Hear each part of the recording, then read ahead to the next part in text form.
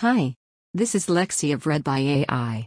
I read human curated content for you to listen to while working, exercising, commuting, or any other time.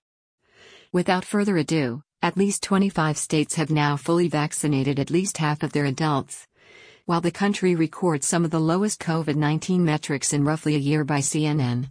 Across the U.S., roughly 61.3% of American adults have received at least one COVID-19 vaccine dose and about 49.6% are fully vaccinated, CDC data shows. More than 49% of the country's total population has gotten at least one shot, while more than 39% of the population is fully vaccinated, the data shows. The impact of vaccines is now obvious. The country is recording some of the lowest COVID-19 metrics in roughly a year, and officials say it could soon get even better than that. Across the country, cases of COVID-19, serious illness and loss of life are all down dramatically, White House senior COVID-19 advisor Andy Slavitt said during a briefing on Friday. And they can be brought down even further, and the risk of a future wave in your community significantly reduced if we keep up the pace of vaccinations. In the past week, the U.S. has averaged more than 25,000 new cases and more than 540 new COVID-19 deaths daily, according to data from Johns Hopkins University. Those are still high numbers, experts say. But they're way down from where we used to be just weeks ago.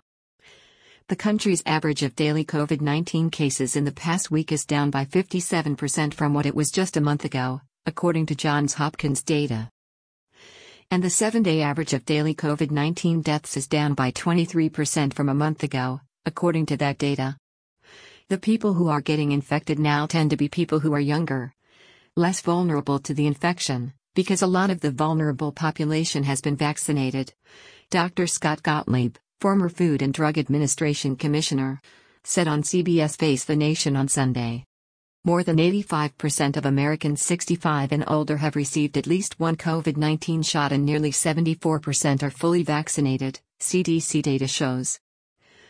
The people most likely to get into trouble with COVID have now been protected through vaccination, and you're seeing a rapidly declining rate of new hospitalizations as a consequence of that fact, Gottlieb added. Gottlieb also said Sunday he doesn't think children need to be wearing face masks outside anymore, and that the CDC will have to revise its guidance on summer camps.